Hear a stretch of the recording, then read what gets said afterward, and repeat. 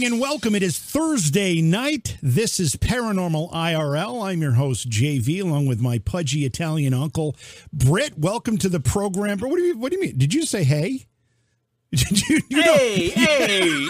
Okay, that's a little better. Welcome to the program, everybody. We've got a great show. Normally, we talk very, very seriously about many different topics, but generally we have people on who have had a very personal experience related to one of the topics, whether it's UFOs, ghosts. We have psychics on the program. We've got time travelers on the program, a whole myriad of people on the program. Often we have Bigfoot experiencers on the program tonight, and they tend to tell a very serious story about their encounter with the hairy 7-foot to 10-foot creature we know as Sasquatch or Bigfoot or Brit standing on a soapbox. But either way, When you need mealtime inspiration, it's worth shopping Kroger, where you'll find over 30,000 mouth-watering choices that excite your inner foodie. And no matter what tasty choice you make, you'll enjoy our everyday low prices, plus extra ways to save, like digital coupons worth over $600 each week. You can also save up to $1 off per gallon at the pump with fuel points. More savings and more inspiring flavors make shopping Kroger worth it every time. Kroger, fresh for everyone. Fuel restrictions apply. The stories tend to be rather serious. Tonight, we're going to take a different approach. We're going to be talking to a filmmaker who has created a movie called Elusive. It's self-titled A Stupid Bigfoot Movie. It's a mockumentary, and if you're familiar with that style of filmmaking, it's presented in a documentary format, but it's not really a documentary. It's tongue-in-cheek. There are jokes. There are spoofs. And this film does that. And I think it's a great approach to looking at this particular topic because the whole Bigfoot conversation, Britt, you and I have talked about it on many occasions. We have hundreds of years of reports of this giant 7 to 10-foot creature running around the woods of North America. Yet the evidence, when we talk about we need to see some evidence, is scant. Yeah.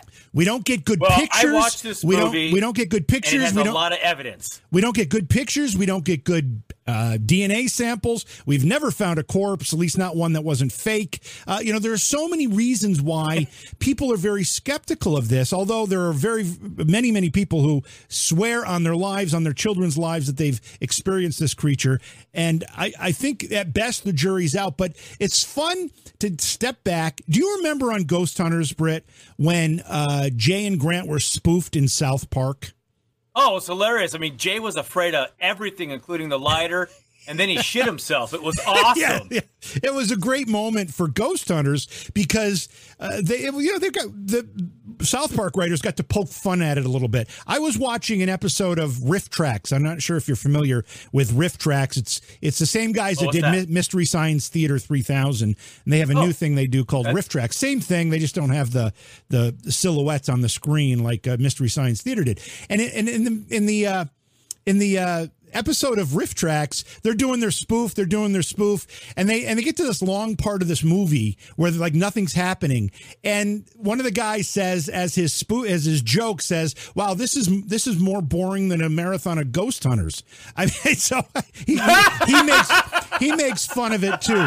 So the fact that we can take a step back and actually make fun of some of these things and kind of have a laugh at it, that's important too. But I also think there's some important messages here in this film, at least some things that you can walk away with and actually feel as though you kind of got a new perspective on things. In fact, they say in the trailer, come for the Bigfoot jokes and stay for the daddy issues. So we'll have the filmmaker Nick Sanford explain that to us in a minute. Before we go there, though, I want to talk about something I came across in the news. And by the way, welcome to everybody who's filing in to all of the chat rooms. We appreciate you joining us here tonight. It's great to see you all, and we really do appreciate the effort that you take to get here. But this story came across, the news the other day, and I just saved it because I thought it was so very interesting.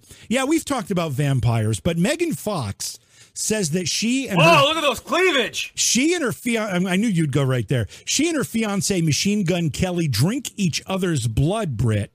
That's how dedicated they are to each other. They take a moment now and then and drink each other's blood. That's quite a relationship, don't you think?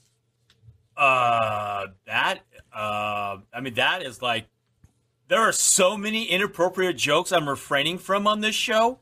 But if this was BBB, I would be unloading on all of the spit jokes I could come up with. But Megan Fox, wasn't she the one that was in like Transformers or something? Yeah, Transformers. Yeah, absolutely. Transformers. Yep. And the one that she got fired from that because she was too difficult to deal with. I mean, she's a Disney kid, right? That I'm not sure of. Now you're beyond my pay grade when it comes to this stuff. But that is insane. I mean, I live here in Hollywood, and I'm pretty sure the Hollywood people that I work on their homes would say that's insane. I don't understand that. That is a mental illness. But, some of the best actors and actresses are mentally ill. Yeah, and I think that's how they're able to slide in and out of their characters because, it's just another personality within their head. But, wow. Yeah. And in that photo, was his tongue black? I don't know. Is that tattooed? Let me see if we can see his tongue in this thing. Can you see it? I guess, is that what that is in the one circle? To the right. In the inset? Let me see if I can blow that up a little bit. Are they licking each other? Let me blow that up and see if we can. It looks like he's got a black tongue. Let's see if we can see it a little better. Yeah, that's a black tongue. Is that tattooed? Did he tattoo his tongue black? Oh, man. Sure looks like he may have. The rest of his body seems tattooed, so... Let me read a couple quotes here. So Megan Fox says, I guess drink each other's blood is a little misguided, or is misguiding people, or people are imagining us with goblets and we're like Game of Thrones drinking each other's blood. She said, but no, it's just a few drops. And yes, we do consume each other's blood on occasion for ritual purposes only. Ritual purposes only? What ritual are we talking about here? Which one? Oh, they're doing Satanism. Is that what you think They're doing Satanism. Oh, God, yeah. That's totally got. It's got to be that. Either that or it's the new woke cult religion. I don't know which, but yeah. But I haven't heard any of the woke people drinking each other's blood. But that sounds like the Satanism, or I mean, because the only way that she would still be in Hollywood is if she's doing some kind of voodoo, hocus pocus, ritual Satanist stuff to put curses on people to get jobs. Really, I think mean, she's beautiful and all, but the picture she's someone else's pain in the ass. The picture kind of tells you why she's still in Hollywood. But she also says it's used it's used for a reason, and it's controlled where it's like, let's shed a few drops of blood and drink it. He's much more haphazard and hectic and chaotic than I am, where he's willing to just like cut his chest open with broken glass and be like, take my soul, let me bleed on you. All right, this is getting really kinky. I don't know. Yeah, this sounds like this is a fetish. See, this is what happens. So Megan Fox is super rich already at a young age from her acting because she was in some hit films. Machine Gun Kelly's obviously got he's either super rich, but this is what spoiled people do. This is what people that they have too much money and not enough things for them to sink their teeth into, stuff that fulfills them. So they start doing weird shit like this. I mean, this is next level weird. Yeah. Oh, we got to make a documentary about this. I wonder if they would let us film them doing it. Yeah. That would be really cool. That would be really neat. Let's get our guest take. I want to get our guest take on this. Nick, you've been around people who make movies. Welcome to the program. Do you see a lot of people drinking each other's blood on the set or what? Hang on one sec. I've done a few stand-up shows where that was going on in the bathroom, but not anything related to movies or any of that. No. What, in the bathroom? Really? They drink each other's blood? Oh no, I was just kidding. Yeah, okay, all right. By the way, I'm wearing khaki pants right now. I've never seen anyone drink anyone else's blood. It's very, very boring life. I have to commend you on your choice of T-shirt and the poster over your right shoulder. You clearly are a horror movie fan. And those are two of my favorite. I think when people ask me what are my top favorite horror films, those two are probably number one and number two, and I'm not sure which one is which. Exorcist was probably a little above The Shining for me personally, but no, they're both great for different reasons. Yeah, I don't know if you know anything about me, probably not, but I run a horror convention called Scaricon. It stopped with the pandemic, but we were 12 years running in upstate New York and in Massachusetts. And so I'm very familiar with not only the films themselves, but a lot of the people involved in making them. And I understand your first film, or one of the first films you made, was a horror film, right? That's mainly what I made, yeah. Yeah, Elusive is one of the only like comedies that I've done, but yeah, it's mainly been horror stuff. All right, so you're locked down, pandemic lockdowns. Everybody's miserable because you can't do anything, can't go anywhere. All your restaurants and bars are closed. You're not supposed to see your friends. You're barely supposed to see your family. So you decide to make a movie. There's another thing that we had been working on for a couple of years, a bigger, much more expensive project, and pandemic hit, and it's like, well, this isn't happening for several years now. What else can we do? And we just wanted something that we could kind of all pool our money into, something that would be quick and cheap and all that. And we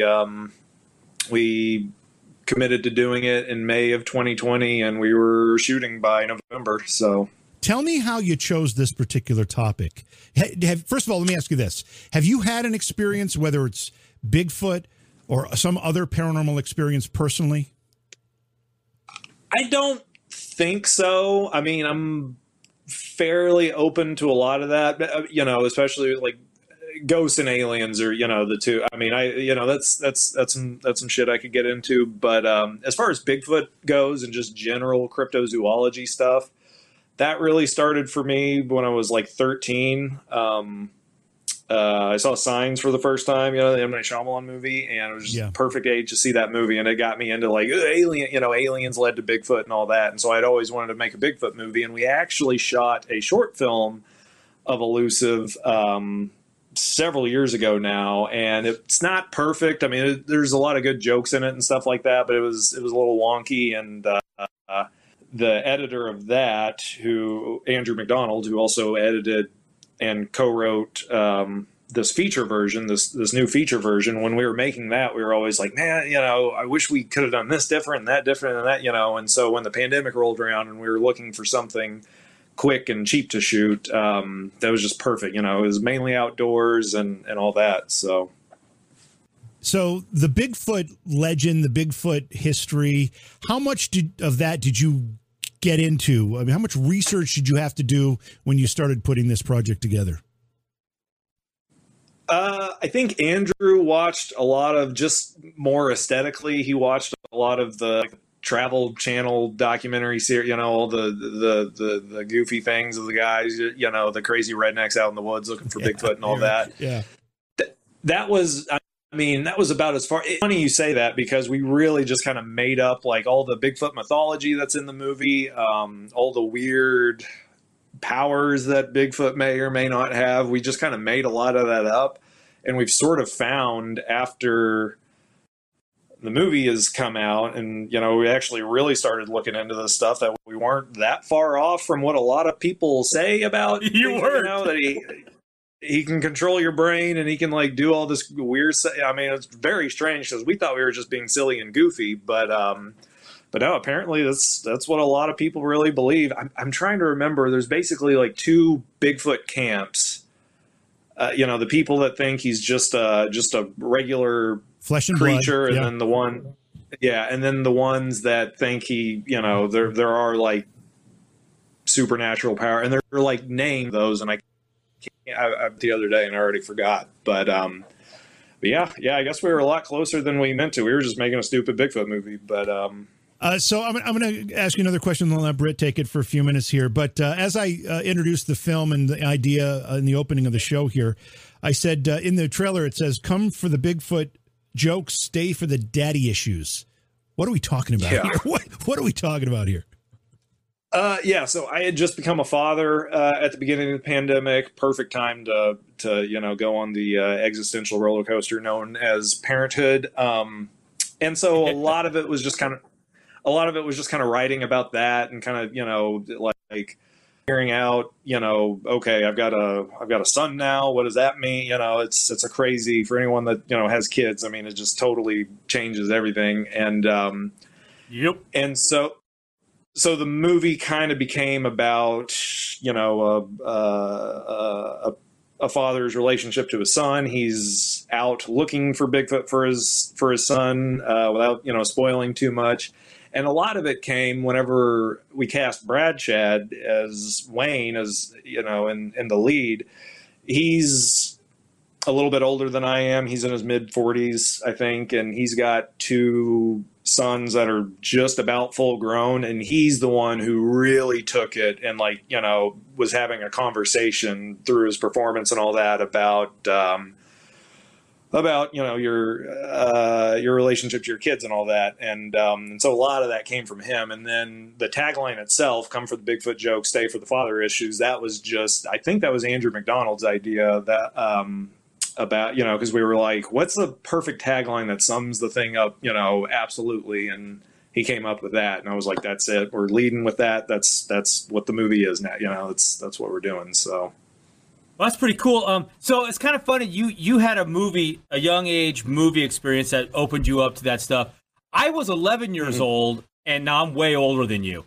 And my cousins, I was 11, they were 16, 17, and 19, took me to see Alien, the original, at 11 years old. Yeah.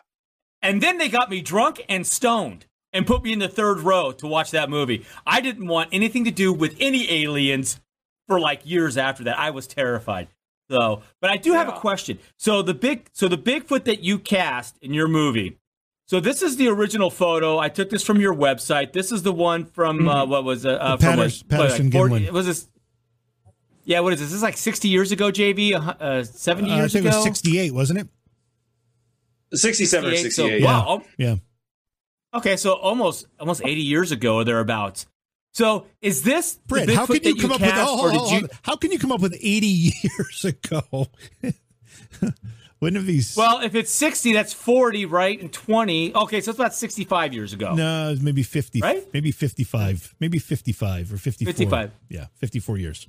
I don't know. I'm in the zone. I'm close-ish. Come on. Yeah, you're within a century. Anyway, you're within a century. It's good. I'm within a century. Yeah, hey, in the realm of Bigfoot history, I'm pretty close. Anyway, my question is, so the Bigfoot in your movie, is this like a son or a grandson, or is it actually is it the original Bigfoot that was documented 60 years ago? So that Bigfoot, you know, the image, the classic, you know, Patterson Gimlin image that like everyone knows, we use that at the beginning to kind of set a baseline, you know, for expectations for, you know, because it's the easiest, you know, I guess the word would be intertextuality.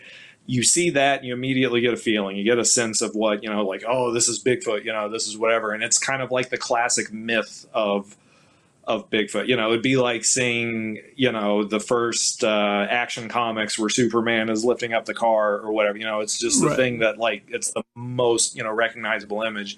And so we start the movie with that, you know, just as like a piece of, you know, photo evidence or whatever, you know, just so people like kind of, you know, can kind of slip into the mythology of it. And then when we do our reenactments, it's just a guy in a shitty gorilla costume, and it's supposed to kind of like pull the rug out from, you know, what, you know, this mythological thing that you know you've already got in your head, and we just keep doing that, and the gorilla outfits get shittier and shittier, and you know, with each reenactment and all that. So what you're telling me is that. So what you're telling me, I mean, I was looking at this Bigfoot, and I was saying, you know, it's similar, but the eyes are different. So I was wondering if it was like you know, a couple generations down. You know, they're a little different. But what you're telling me is this is actually an actor in a suit, not the real Bigfoot. In the movie or the Patterson Gimlin thing? I'm saying in that photo that I took off of your website where you say it's a stupid Bigfoot movie, you're telling me that you didn't have the budget to hire the real Bigfoot. You had to get an actor in a suit. I hate to break it to you. This might be some Hollywood stuff, you know, movie magic that blows your mind. I photoshopped that myself. That is Hollywood magic. That's Hollywood magic. I thought you had real evidence. I was watching this movie, and I looked at it as a yellow. Uh-oh. Yeah, we can still hear you. We hear you fine, and we can see you fine too. Are you yellow? Yeah. Did we lose you, Nick? Uh-oh. It looks like he's texting you right now, JB. Nick? There we go. Yeah, okay. We still have you. Lost you for a second. Yeah. Got a little lag there. Yeah, damn internet. I have horrible internet where I'm at. I'm in the middle of a city and it's never good. But yeah.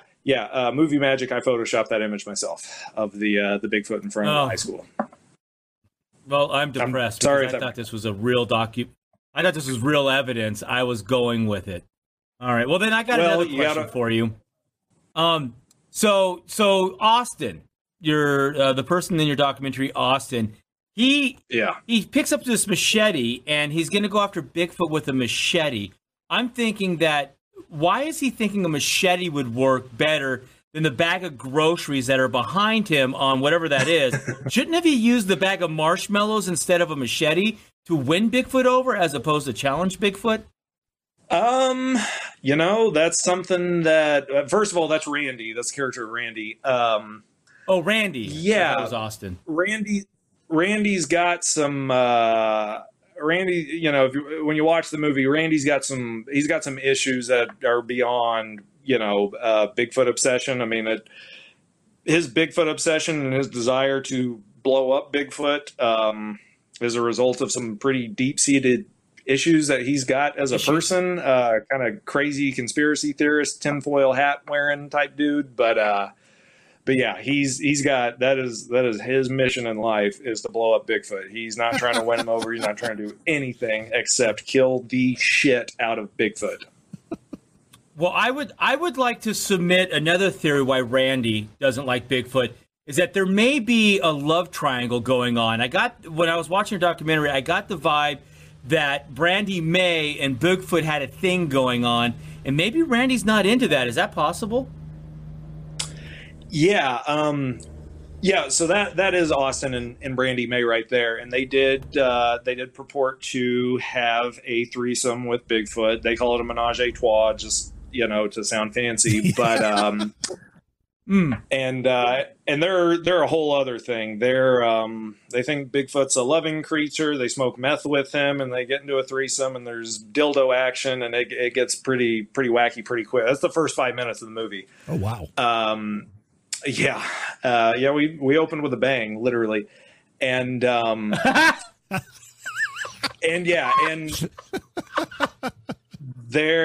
why I quit doing stand up. Their Bigfoot threesome, it does some things to them as a couple that, as the movie kind of goes along, they kind of have to deal with because.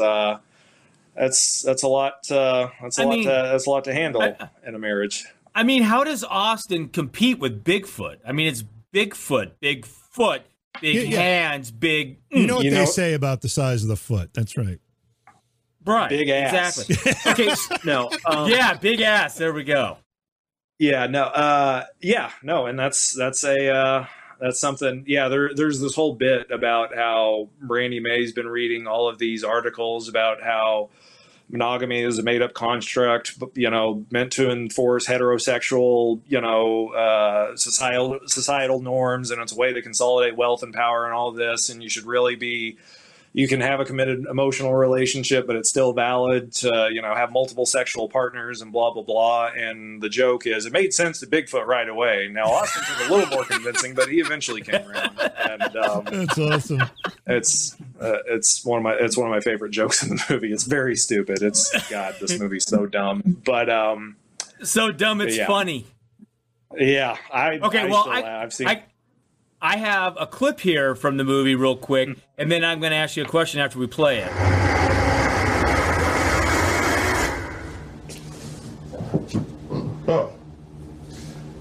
Do you need me to step out so you can? Nick, that's a lot of toys. What production assistant did you send down to the store to buy, and what was the response from the clerk? So our main hero dildo is this double-ended pink neon pink dildo. Did you say main hero dildo? Is that what you just said? Yeah, that's our main hero. It's like a movie term, like the hero car or whatever. It's sort of the main one that the gotcha. scene is based around. But yeah, that main dildo I bought from we were just it was the end of summer of 2020, and we were just starting to get into pre-production. I was like, I gotta find like the main thing, the main dildo that they're going to be swinging around and stuff at the beginning. So I went to a sex shop and searched for like 45 minutes and I paid a lot of money for that thing. And then the rest of the stuff on there is either my dog's toys and also the real, because Brandy May and Austin in the movie, they're played by an actual real life couple that I went to high school with the guy who plays Austin, and I don't remember what she said exactly, but she showed up the day that we went. That was the first day of shooting. Was all the crazy threesome stuff, and she just had like this big McDonald's sack or whatever of these smaller dildos that like stick to things, and she's like, yeah, a friend of mine brought these over and I never thought we could use them, but we can use them for this, right? And so half of it was actual dildos and half of it was just my dog's toys.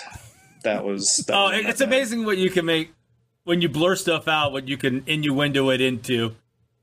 I saw that scene.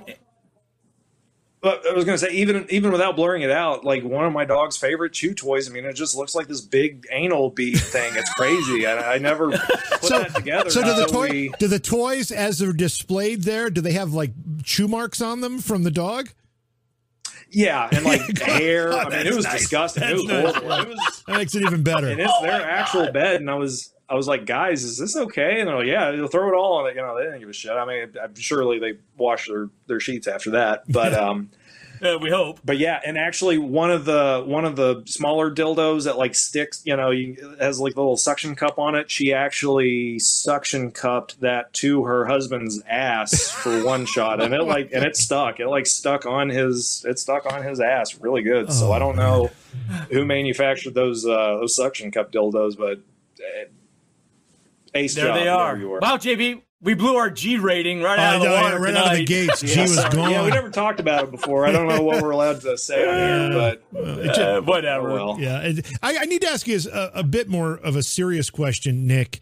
We talked about the Patterson-Gimlin film. That's still kind of considered from 1967-68 like the holy grail of Bigfoot images. What are your thoughts of it as a professional filmmaker? I mean, people who are filmmakers can look and see different things, whether maybe you can see it as being staged, or you see evidence that it's not authentic, or maybe you see that it is authentic. Do you have any opinion on it as a filmmaker? So I'll say this. I think because I've been obsessed with that image, that footage, since I was born pretty much, it's aesthetically, it is, you couldn't you couldn't create something more iconic than that if you tried. It's insane because the guy came out a few years ago, I remember, finally saying, yeah, it was a hoax. It was just, my buddy in a costume or whatever. And I filmed it. I don't remember exactly which of the guys came forward. I think it was Gimlin. Yeah. And, and like watching it, you can kind of tell. I mean, it looks cool, but it's also, it's bright sunlight. And to me, it sort of looks like a guy in a costume. But the actual still frame, that just has like lived in infamy. I mean, it's chilling, it's haunting, it just aesthetically. I mean, you just cannot create something more perfect than that if you wanted to. And so yeah, whether it's fake or not, who gives a shit? Because they gave the world what's going to be the definitive image of Bigfoot for forever. Yeah, I think that frame, the one you're talking about, which is that still where the arms are extended, the creature's walking, and its face is turned toward the camera. I think that's probably second only to the Zapruder film, like frame 232 of the Zapruder film. Yeah. I mean, as far as in pop culture goes, right? I mean, you probably agree with that. Oh yeah, no, I mean, absolutely. It's and that's why we use it. That's why we keep in the movie and all that, because it just, I mean, look at that. That just, I could frame that and like hang it on my wall. I just love looking at that. It just, and that's why, like that's the outline that we base kind of for our logo, you know, the elusive logo and all that. It's just so, you know, you don't have to do any work. And that was kind of the thing behind the whole movie is, you know, Bigfoot is sort of this mythological social thing. You know, you throw a rock and hit a car with a Bigfoot bumper sticker on it. And so it's just not hard to brand, you know, what it is that you're doing. So when you set out to make this, you know, you told us about how, you know, obviously you're looking for something to do that you could do during the pandemic and the lockdowns and all of that. You had a different project you had to put on hold because of all that. Were you setting out to make people laugh, to make a statement about Bigfoot? All of the above, none of the above? Yeah, definitely not. You know, I say there wasn't a statement because because the way it sort of worked out. I mean, one, we did want to make people laugh. My first sort of, before Andrew, the co-writer, before he ever got involved, kind of really when I was just bouncing ideas around with the other producers, Chris Butcher and Steve Patchen. The last third of my version of it got a lot darker and like true horror, you know, because my first impulse was like the first 2/3 will be like straight comedy. And then it turns to like Halloween or whatever, you know, in the last third, and it gets like, you know, actually like really like messed up and serious. And then once we started writing it, we were like, you know what, it's because especially back in 2020, we're like, it was straight comedy. Stop trying to be weird. Stop trying to be, you know, David Lynch or whatever. Let's just make people laugh. And then as far as like, you know, a statement goes, and I don't want to get too pretentious about it, but as we were writing it and making it, the Jimmy character in the movie, you know, the guy who's, you know, the cameraman, the guy who's actually making the documentary, he was a lot of, you know, there was a lot of us in him, you know, because we all went, you know, just about everyone who made this movie, we all went to the same film school. And there were a lot of students that we remembered from back in those days, you know, the delusional film student, you know, who's going to change the world and they're going to whatever. And kind of through that character,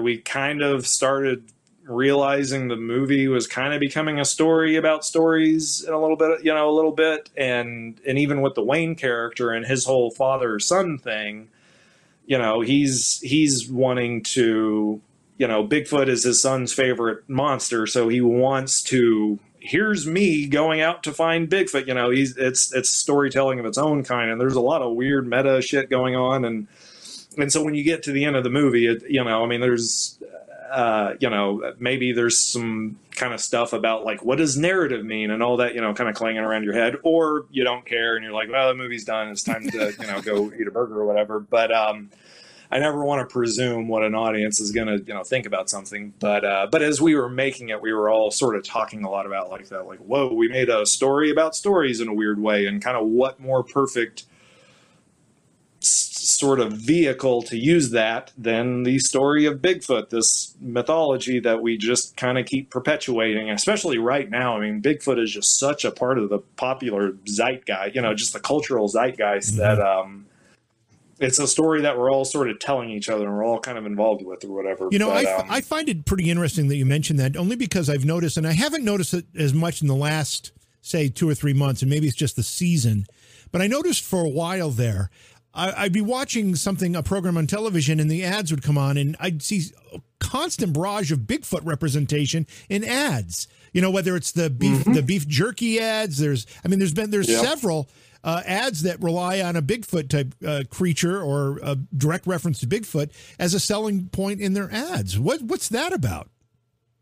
I think it's just because it's the same reason we made the movie, the same reason that we made Bigfoot the subject of the movie is everyone knows about it. Your 90-year-old grandma will understand, you know, Bigfoot's the hide and seek champion of the world. You know, everyone gets that. And, it's just an easy way to hook people and get people paying attention. And, you know, it's a joke we're all in on at this point. And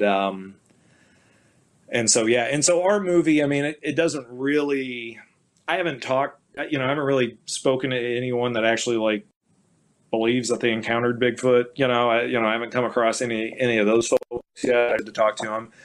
Our movie doesn't really lampoon that so much. I mean, it kind of does in the beginning, because the first 20 minutes of the movie is kind of like a bad Unsolved Mysteries episode, the way it's cut and all the reenactments and stuff like that, like the original, Robert Stack Unsolved Mysteries. It kind of plays the whole thing as a joke. And then as the movie goes on, without spoiling anything, it gets a little bit more less making fun of it and more here's a comedic version of if this actually happened, because there are some, I'm not doing a very good job at selling this as a comedy, but there are some kind of sad bits that happen sort of in the middle at the end. Yeah. Some kind of emotional stuff. Do you lampoon the actual search itself, the people who maybe take the search a little too seriously? And the reason I ask is Britt and I, in our work with ghost hunters and all the paranormal investigations we've done with groups, we'll frequently chuckle to ourselves when we see how over the top some of these people are in their quote unquote investigation, and everything is a ghost. Everything they see, touch, hear, smell, do is a ghost. Do you take that route?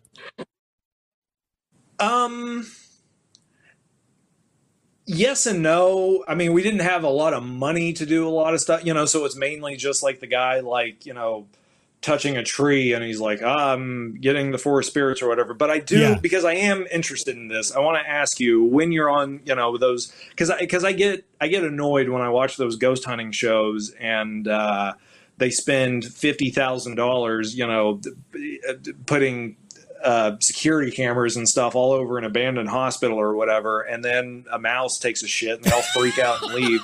When you see those guys doing all that crazy, over-the-top dramatic stuff, is there a camera around, or is it just some people just kind of doing their thing? Or do you think maybe they're overdoing it just because you're there or whatever, because I'll watch those shows and I'm like, okay, they don't actually think people are buying this as like reality television, do they? Because it is just so. Yeah. You've asked so many questions in a short paragraph there. Let me just answer with what I was referring to specifically. Britt and I did a lot of events where we would invite fans of ghost hunters or just paranormal investigating to come to a location that ghost hunters had investigated in and spend the weekend with us and other cast members of ghost hunters and do an investigation a couple nights during the weekend. And those people really, really got into it to the point where, we loved their enthusiasm for it, but we also knew it was just, it wasn't what they thought it was. But that's okay. They had their experience, and that's what they came for, and that's all that counted. Now, Britt can talk a little bit differently about it, because when the cameras were on for the show, that's a different story than what I was talking about. Britt, I don't know if you want to address that. Well, I'm out of contract now, so they can't shut me up, but Nick, I was on Ghost Hunters. I was on air talent on Ghost Hunters from season 4 to season 10 or something like that. Like 9 years of my life. Look, you're in Hollywood. Well, I mean, even though you're in Oklahoma, you get it. And I live in Hollywood, and people look at me, come on, we know how Hollywood works. Look, Ghost Hunters was the original show. We had zero budget, and they didn't fake anything. We got stuff wrong. Don't get me wrong. There was stuff we got wrong. But a lot of the shows that came afterwards, which I won't name, just out of, for whatever reason, but there's a lot of shows that came afterwards that were pretty big. And literally they would go and have their shot list and do their thing. And they would do 2 or 3 episodes at one location. And the next day production would show up and hand them their flash drive and go, this is what you found last night. So there are a lot of shows that it was just straight up BS, and it was a show. Ghost Hunters was a little different, and it was. But if you watch the first season of Ghost Hunters, it was a 13-episode run, and 10 episodes had nothing happen in it. Nothing. Only 3 episodes in that first season that had true activity in it. Now, me personally, I don't know what the hell we found. All I know is I experienced shit I can't explain. I mean, legitimately, there were Ghost Hunters when I was there wasn't fake. We didn't have the budget for it, even if we wanted to do it. Pelagian was such a cheap tight ass, the guy who owned the production company, he would never let us do it anyways, because he didn't want to pay for it. But we figured out how to make, how to make exciting stuff because weird shit happens. And hear that? What's that? Act break. I mean, granted, it's the ice machine making a bunch of noise, but you give the people the ride, and then you figure out it's the ice machine, and that's fair to do. But there were times, I shit you not, I heard something. We go with it, and it's like, what the hell was that all about? I mean, I literally had a door open and then close on command. I mean, going one way, I would understand. A truck goes by, it vibrates, your door opens when you ask for it. There's a weird coinky-dink, but it all lined up. But then to immediately go, if you really want to impress me, close it, and the fucking door closes? What the hell is that? So, yeah, from being on the show. Go ahead. Well, I was just gonna say, I'm glad you mentioned that, because being on like the sort of Granddaddy, the original, show of, because now, they're kind of a dime a dozen, all these paranormal research, and I do feel that sort of that bullshit thing from a lot of them. But back at the beginning when you're doing it and you have no budget and you're not trying to, you have to shape stuff narratively, like you said, act break, like for commercials and shit, and you got to leave with a cliffhanger, blah, blah, whatever. But yeah, I'm glad that you mentioned that, because that is, I don't know where I'm going with any of this. That's my whole life. But, one of us has a ghost on their front porch. Yeah, every time a bell rings, an angel gets his wings. That's what I heard. There we go. Yeah, I don't watch Kindred Spirits. Watch Amy Bruni's show, Amy and Adam on Kindred Spirits.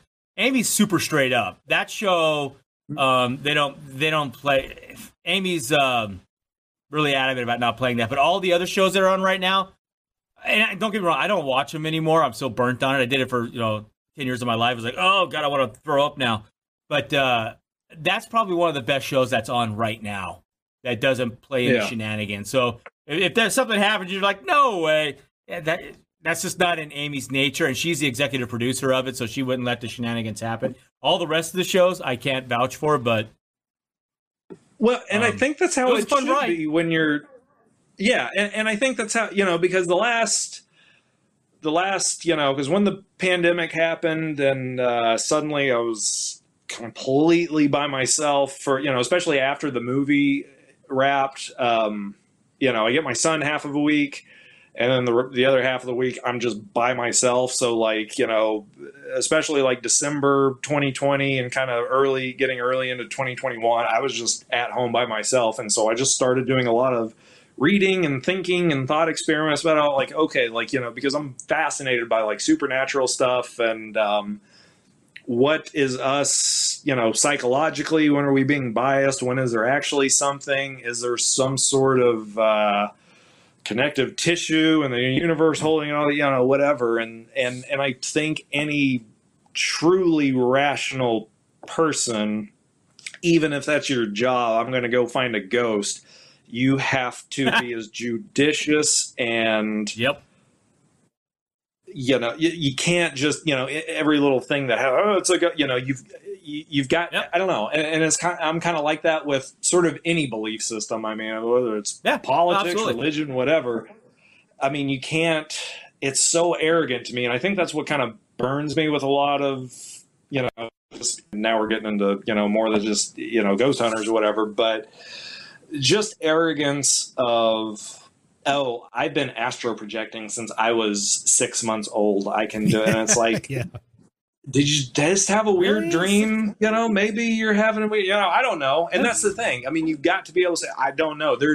We understand 5% of the universe, 95% of what's out there. We don't know what it is. They're calling it dark matter for right now because they just don't know.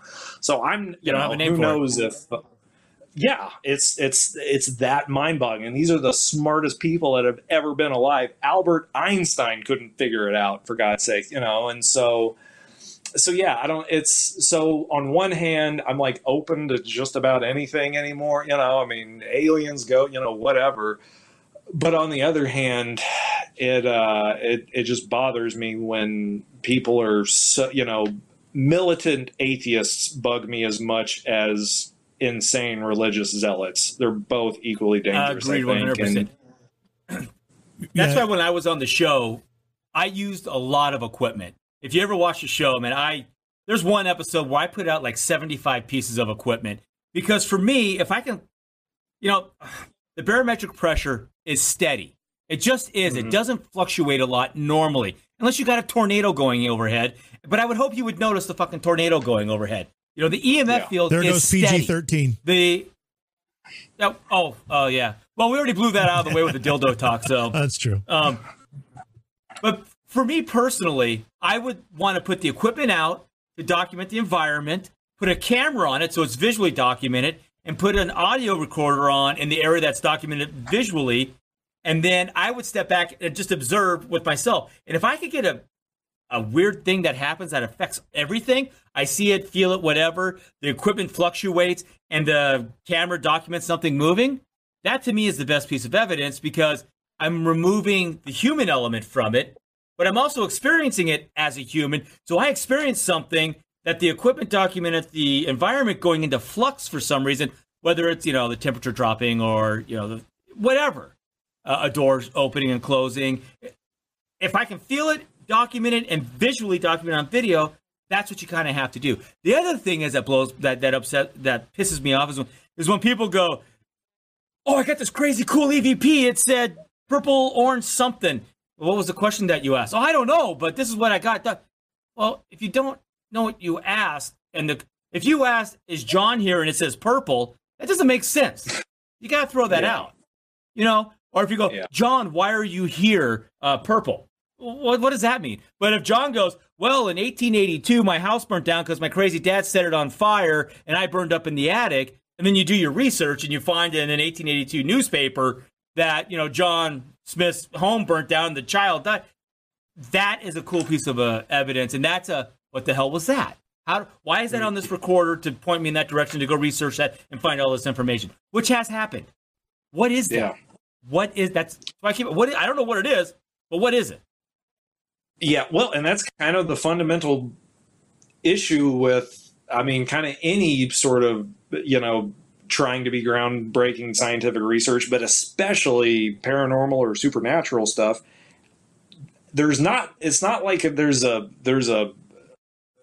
rule that you can use to try to prove the existence of something that's coming from another plane of existence. And that's really, really hard to do. And, I don't know. I think it's your next documentary. Yeah.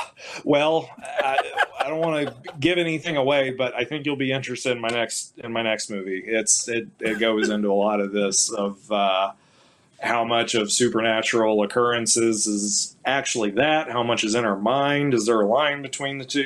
What is all that? And hopefully we'll be shooting it by the end of this year. But Nick, the mockumentary style of filmmaking and style of film, it's a real talent to be able to pull it off. There are some really good ones, but what are some of your favorites? And maybe what are some of your favorite mockumentary filmmakers? Do you have any?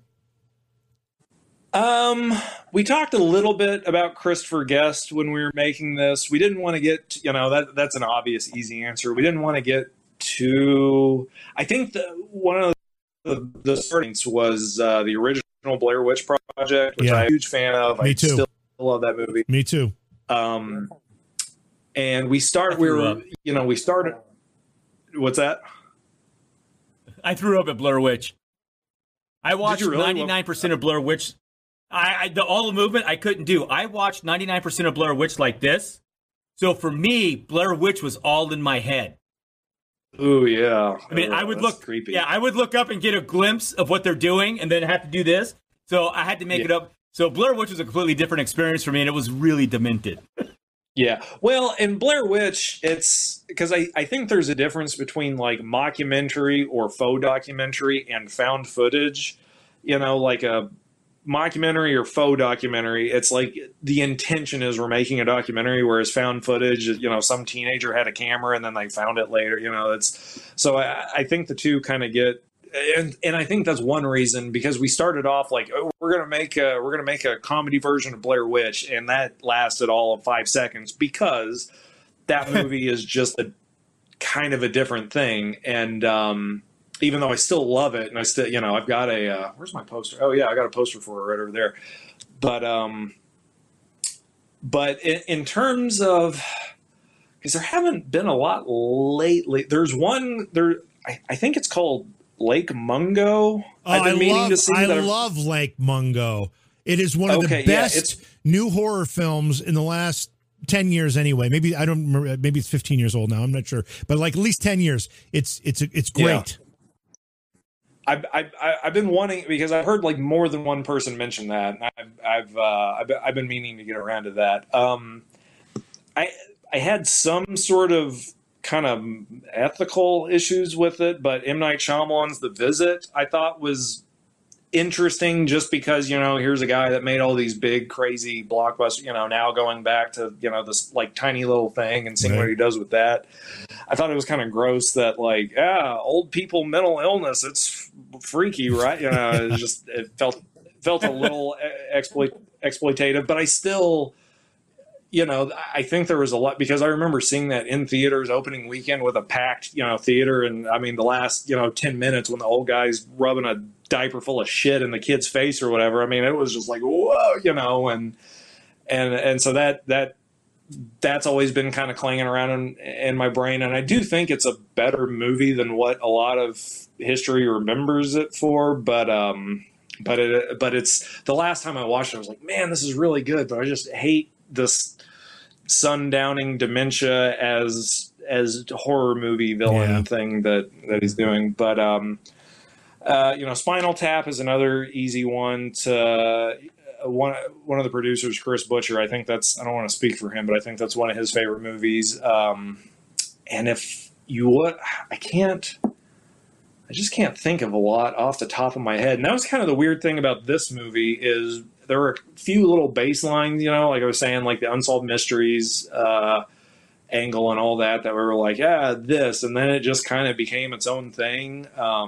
Because usually, you know, the movie I did before this, The Harvesters, I mean, it is a straight up ripoff of Halloween and Jaws and all, you know, and I'm, you know, very influences on my sleeve. But I don't know, with this one, for whatever reason, it was just kind of its own thing. And so we didn't look at a whole lot, again, outside of, you know, some of those, you know, the stupid Bigfoot Travel Channel shows or whatever. We watched those just to kind of get ideas or whatever, kind of get the flavor. But yeah.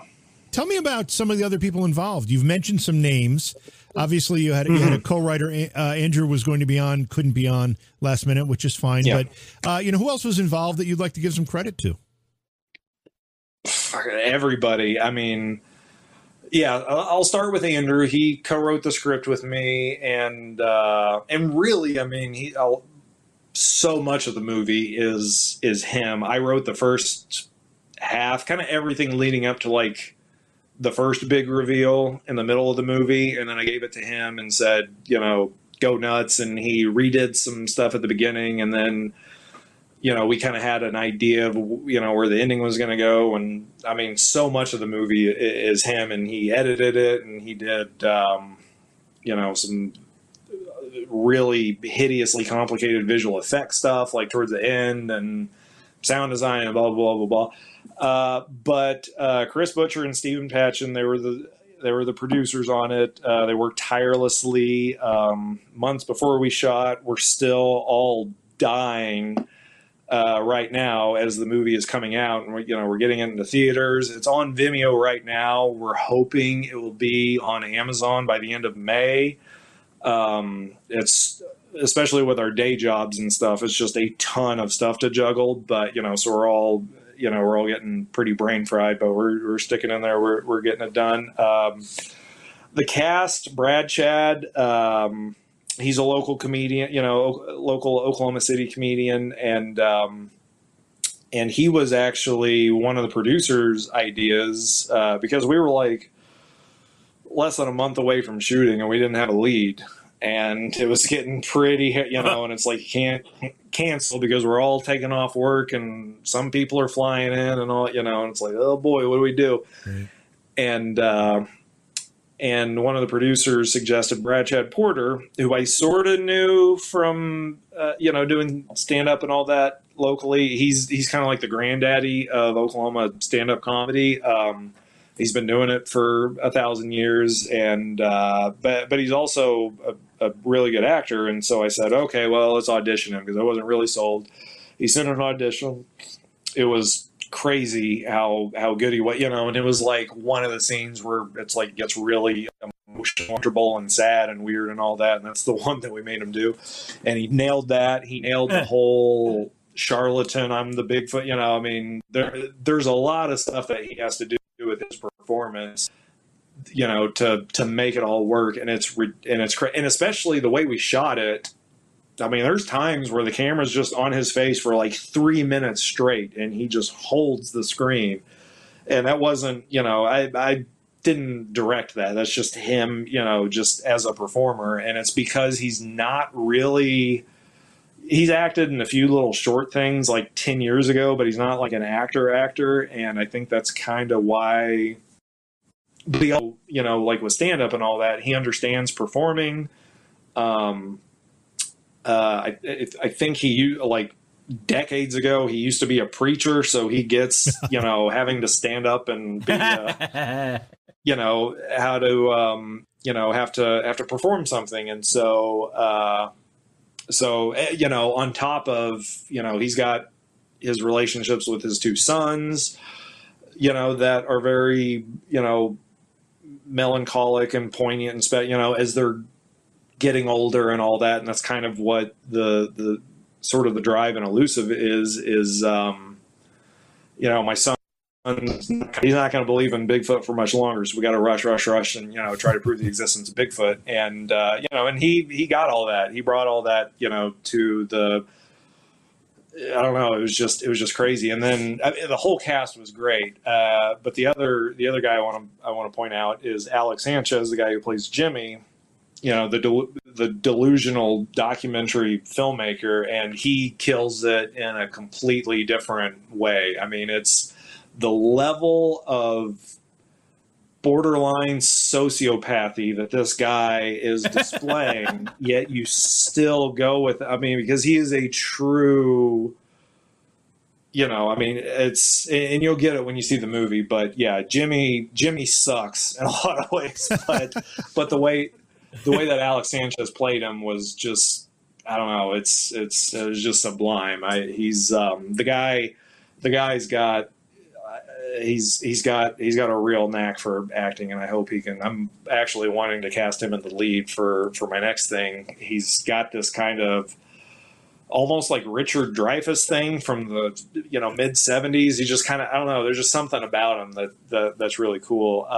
And like I said, the whole cast, just across the board, everyone was amazing. The composer, Jonathan Paulson, was great. The soundtrack is actually out now. You can buy it. The producers, just look at it on IMDb. Any name that's on there, they deserve all the praise in the world, because everyone just kicked ass on this thing. Our DP, Matt Bowski, did a great job.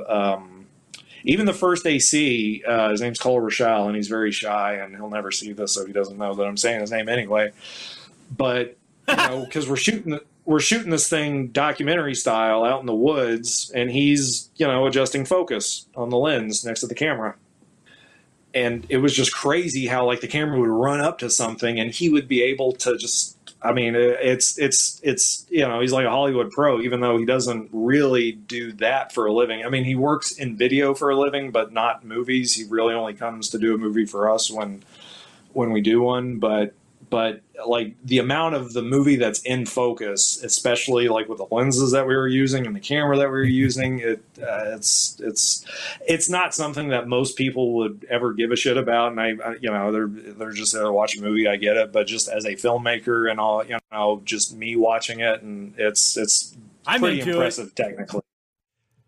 Nick, what's up? Nick, first, a couple things quickly. I want to thank J2 Dank in our Foxhole chat for the contribution. Thank you so much for that. Nick, we're going to play the trailer now of the film, the one that's publicly available. And afterward, I want to ask you what your favorite moments of the trailer are, just so you can comment on that. Just wanted to prepare you for that. So go ahead, Britt, if you've got that ready to go. This thing, this creature, for generations, has only existed in our waking dreams and our collective imagination. But I want to show beyond a shadow of a doubt that what some people say is impossible can be real.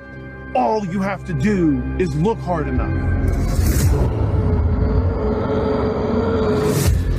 My name is Wayne Nicholson. I've hunted down everything from the Loch Ness Monster to the Jersey Devil. And now I'm here to find the mother of all unproven creatures. By listening only to the most credible witnesses. We got guns, Pew pew. we got knives, Swing swing. we got dynamite. Boom boom. And getting the most ironclad testimonies. Sharon, your first name or your last name? Yes. We can prove once and for all that the impossible can be real.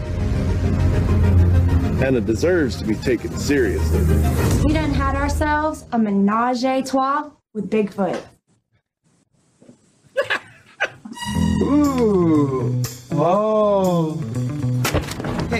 Hey folks. Jimmy here.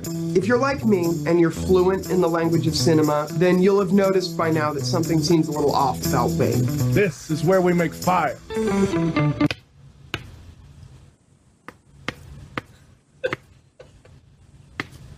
I am going to make a documentary within Wayne's documentary documenting who Wayne is and whatever the hell he's up to. No more lies, America. Sometimes the truck won't start. So you grease the wheels. It's about my son. And make a movie for my son. I'm gonna prove to my son that magic can be real. He's just out here, you know, trying to make a Bigfoot movie because he loves his son. You almost have to respect that. Almost. Bigfoot loves corn nuts. I just want my son to look me in the eye again. Yeah, that's what I'm talking about, baby. Wayne and Jimmy on the case, saving the day, finding Bigfoot, making our son proud. Ugh, f this, dude. You can have that little shit on weekends. I don't care. How'd it get dark so fast? This place doesn't play by the rules. Evil lives here.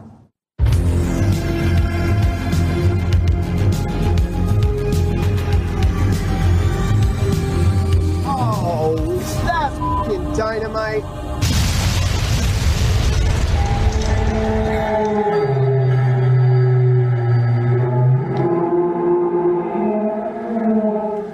So you saw there the There website. you go. Yeah, the website is stupidbigfootmovie.com. There's so many clever and funny moments just in the trailer alone. But what are your favorites, Nick, that we just saw?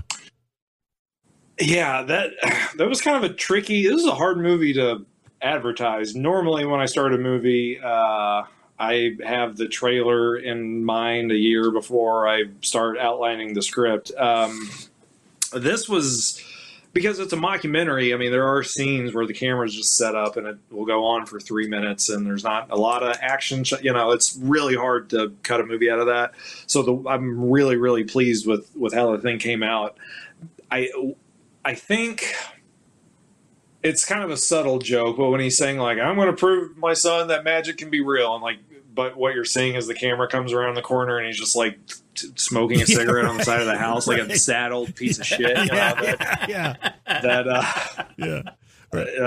I don't know, that makes me laugh. I think, like, viscerally, the coolest moment is right at the beginning when you think it's still being serious, and he's like, the impossible can exist, and it's, all you have to do is look hard enough, and, like, the camera's sort of going around a tree, and right as you see a leg start to come out, it, like, cuts to the logo, and, you hear the monster screaming and all that. That still kind of gives me a rush. The shot where we always called it our Clark Griswold moment. It's when he's like throwing the rope up at the tree, and it goes on a lot. It goes on a lot longer in the movie, and he just kind of, I think, just sort of made that up. I think in the script it was written. There's like a close up of you see him tying a rope to a tree and getting ready to swing, and then it cuts to a wide, and it's like this little shitty little creek, and it was kind of the joke. But when we got there, we didn't really have that, but there was this big, huge, like 30-foot wide I mean, just this, real, like, and it's like 20 feet deep, and you like look over the cliff. It's like, there's no way, like, what is he doing?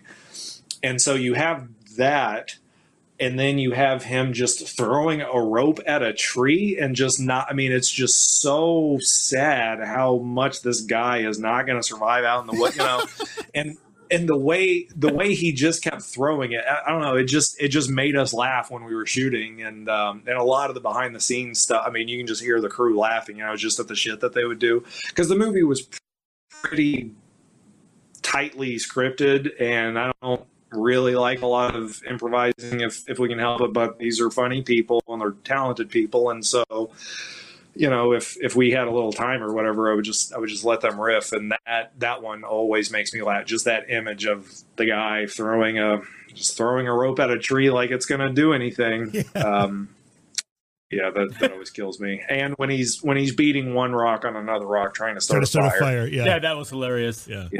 It's very, very stupid. Before I ask you, go ahead, Nick.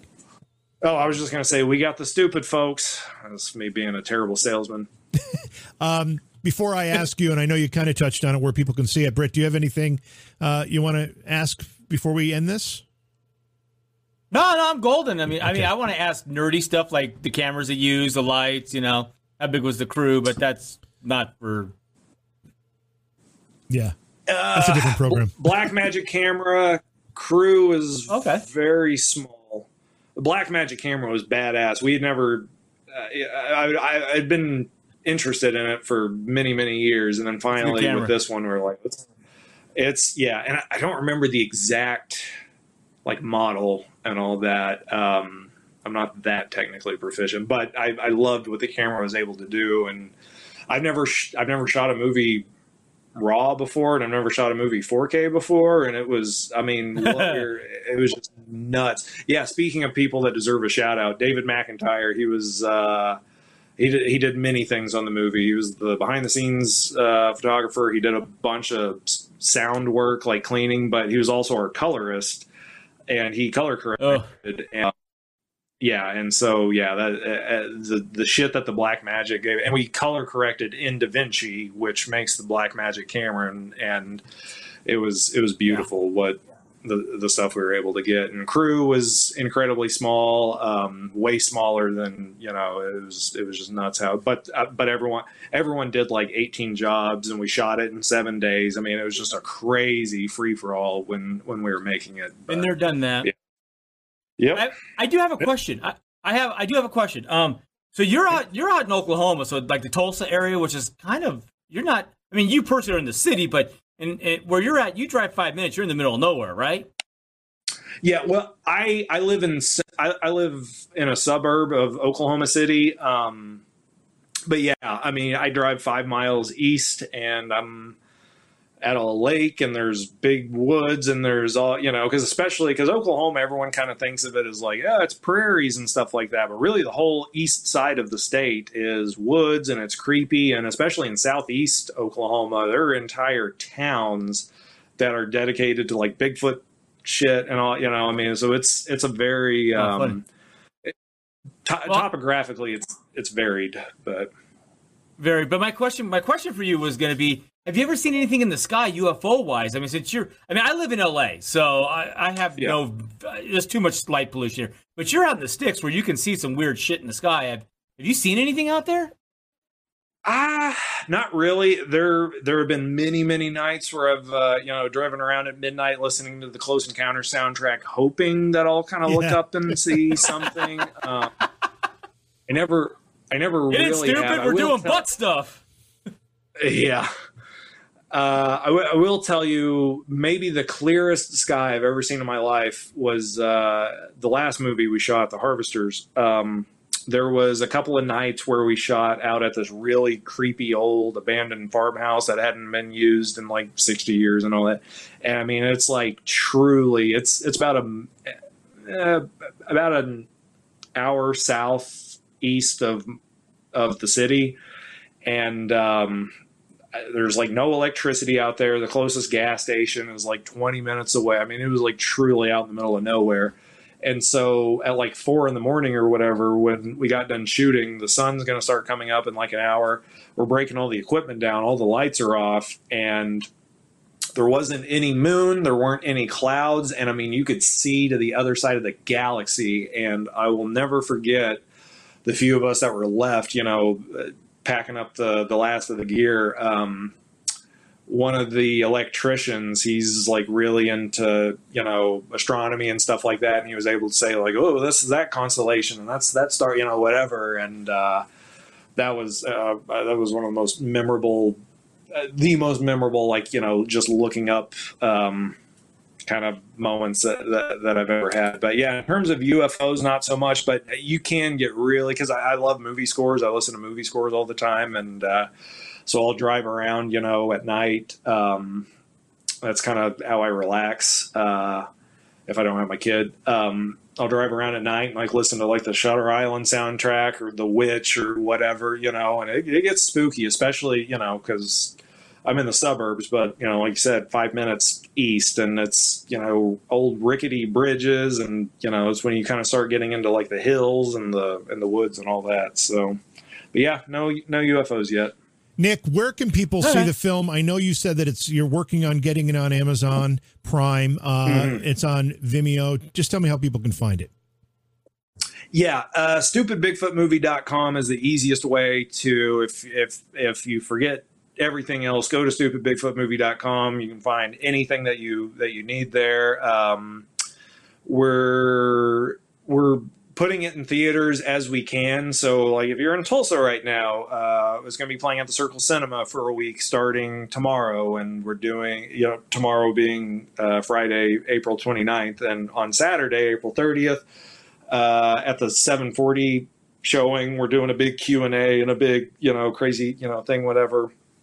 But yeah, for most people, it will just be for now on Vimeo, which again, yeah, stupidbigfootmovie.com. It's not the best, most perfect way ever to watch. You know, Vimeo can kind of be a little sticky sometimes, but it works. And, you know, and many people have watched it that way so far. But yeah, once we get it onto Amazon and all that, it'll be a lot easier for people to see. And while you're at stupidbigfootmovie.com, if we got a merch page, if you want a t-shirt, a Bigfoot Loves Corn Nuts t-shirt, that's been our best seller so far. And coffee mugs and hats and all sorts of shit. But yeah, stupidbigfootmovie.com is the easiest way to watch it. And if you want to keep we've got a Facebook, which I think is facebook.com/stupidbigfootmovie. The Instagram is, you know, @stupidbigfootmovie. So there's all sorts of ways to kind of keep up with what's going on. But yeah, the website's definitely the easiest. You hinted that the next film, your next project, is something we're also going to be interested in. You didn't really give us much information. Is there anything more you can tell us before we let you go? Straight up horror film.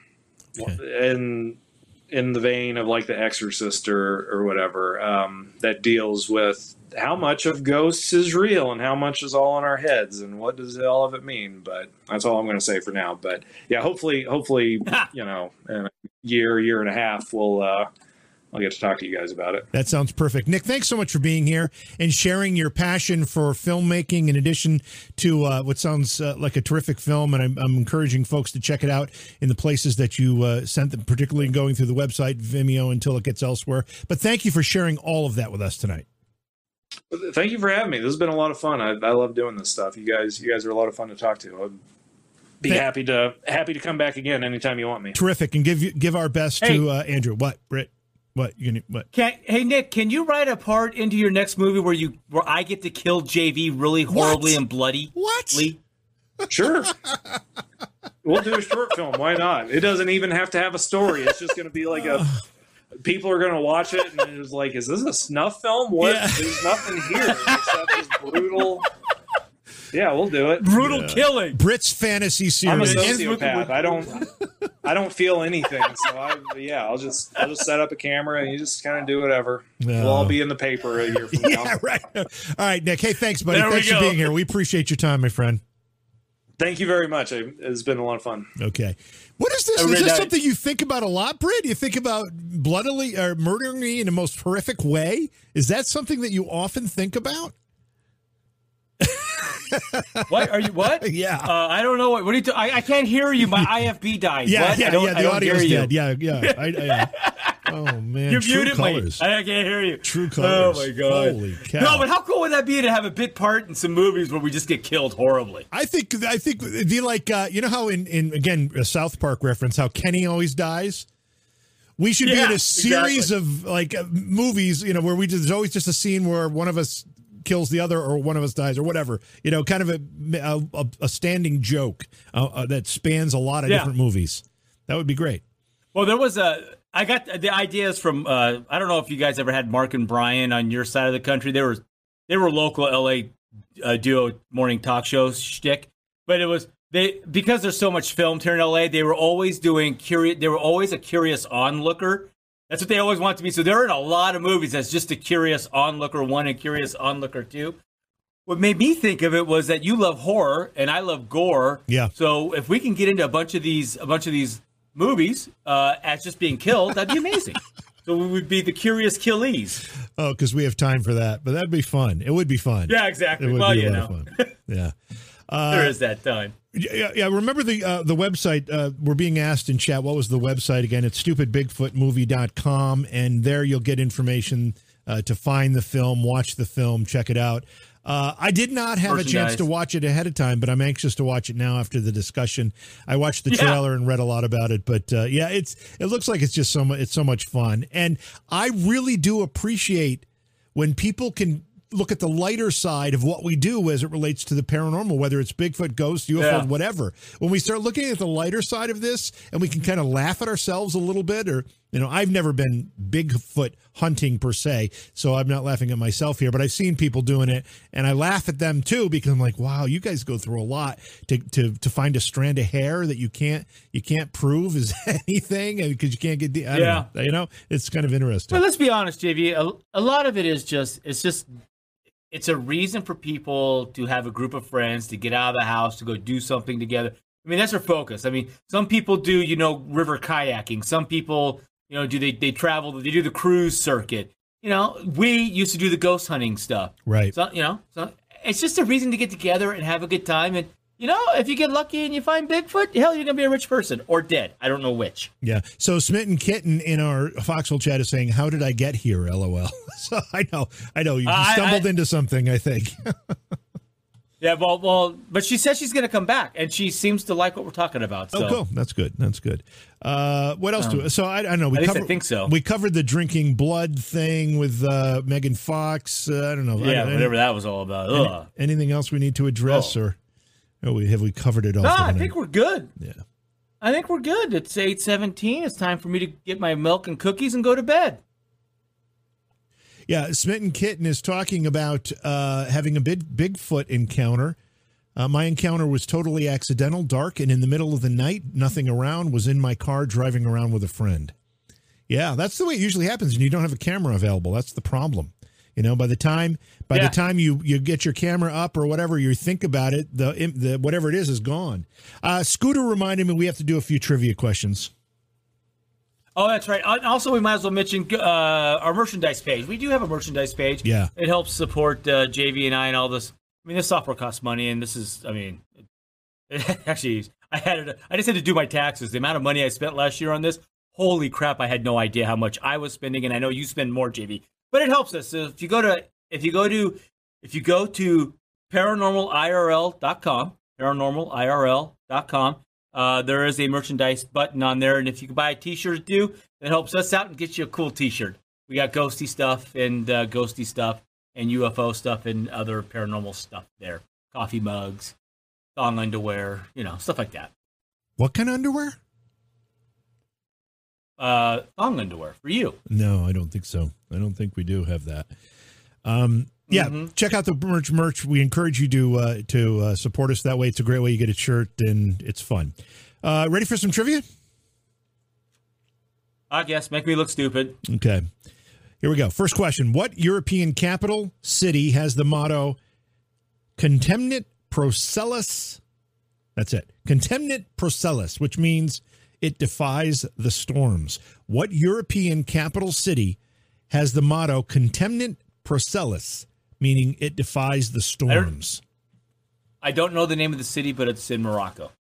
In Morocco? Do you have a reason for saying that? Because Morocco's like on the Black Sea or something. It's on one of the seas. Oh, my God. It's on one of the seas. It's on one of the seas, he says.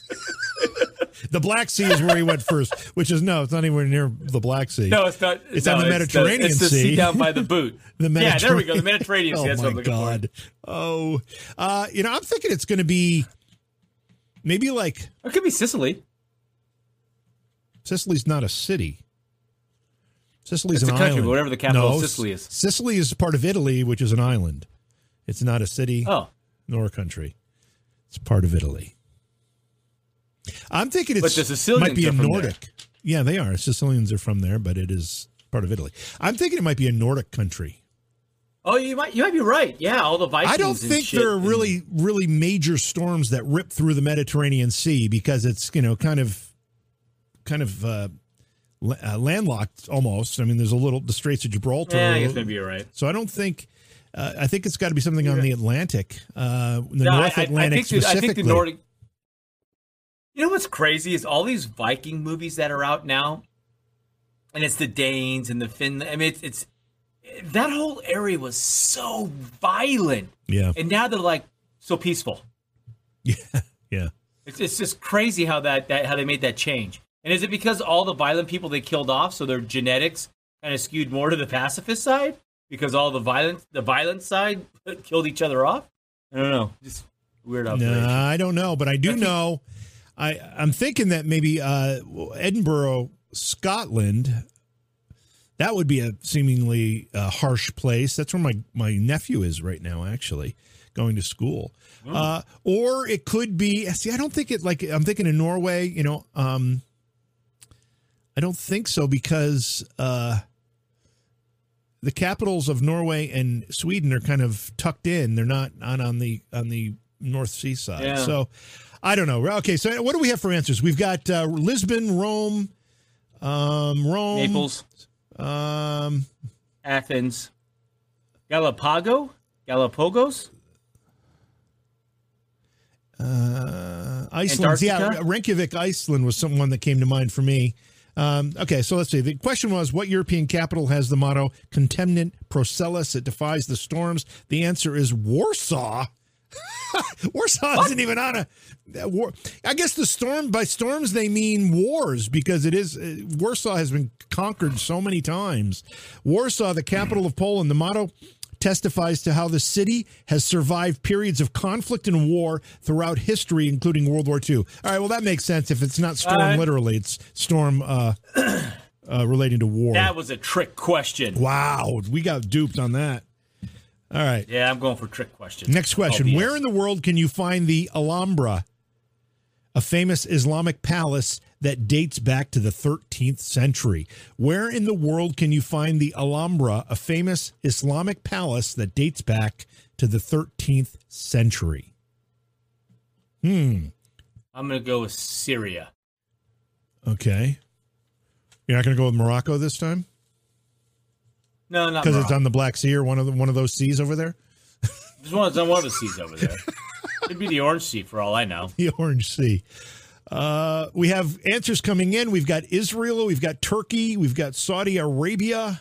We've got not of Bigfoot. Oh, that's a different thing. Galapagos. Those are islands. Those are islands. The Galapagos Islands. Yes. Once again, the question: Where in the world? I have no idea. Where in the world can you find the Alhambra, a famous Islamic palace that dates back to the 13th century? Ask Obama. I don't. That's funny. Oh, my God. Damascus. Why can't we get questions like, look who sung, look what the cat dragged in? Yeah, it's a good question. Jerusalem. I just wanted Brit to say it again. I know, that is funny. Having hard words for Brit. It's always a good one. All right. Yep.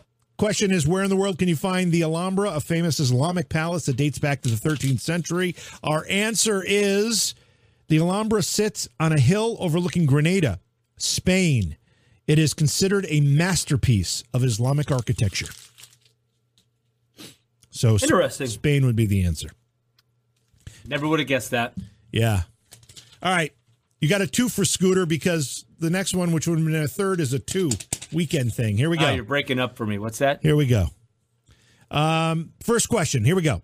How many hours does the average adult cat sleep daily? How many hours does 15. the average adult cat sleep daily? You're saying 15? No, actually, I'm changing that. I'm going to go with 18. 18? Okay. 18 hours, the average adult cat. Okay. Lola says 23. We got 23. Randall says 20, 16, 16, 12, 13, 14. To answer the question, wonder why it's in Spain. Spain has a long history. The Moors, which were an Islamic tribe, basically invaded Spain in the early second millennia and conquered a good portion of it.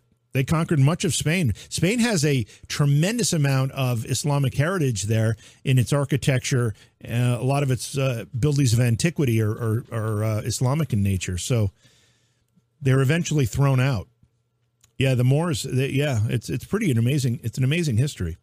Okay, how many hours does the average adult cat sleep daily? We've got a range of 23 to 12. Looks like the lowest number on here.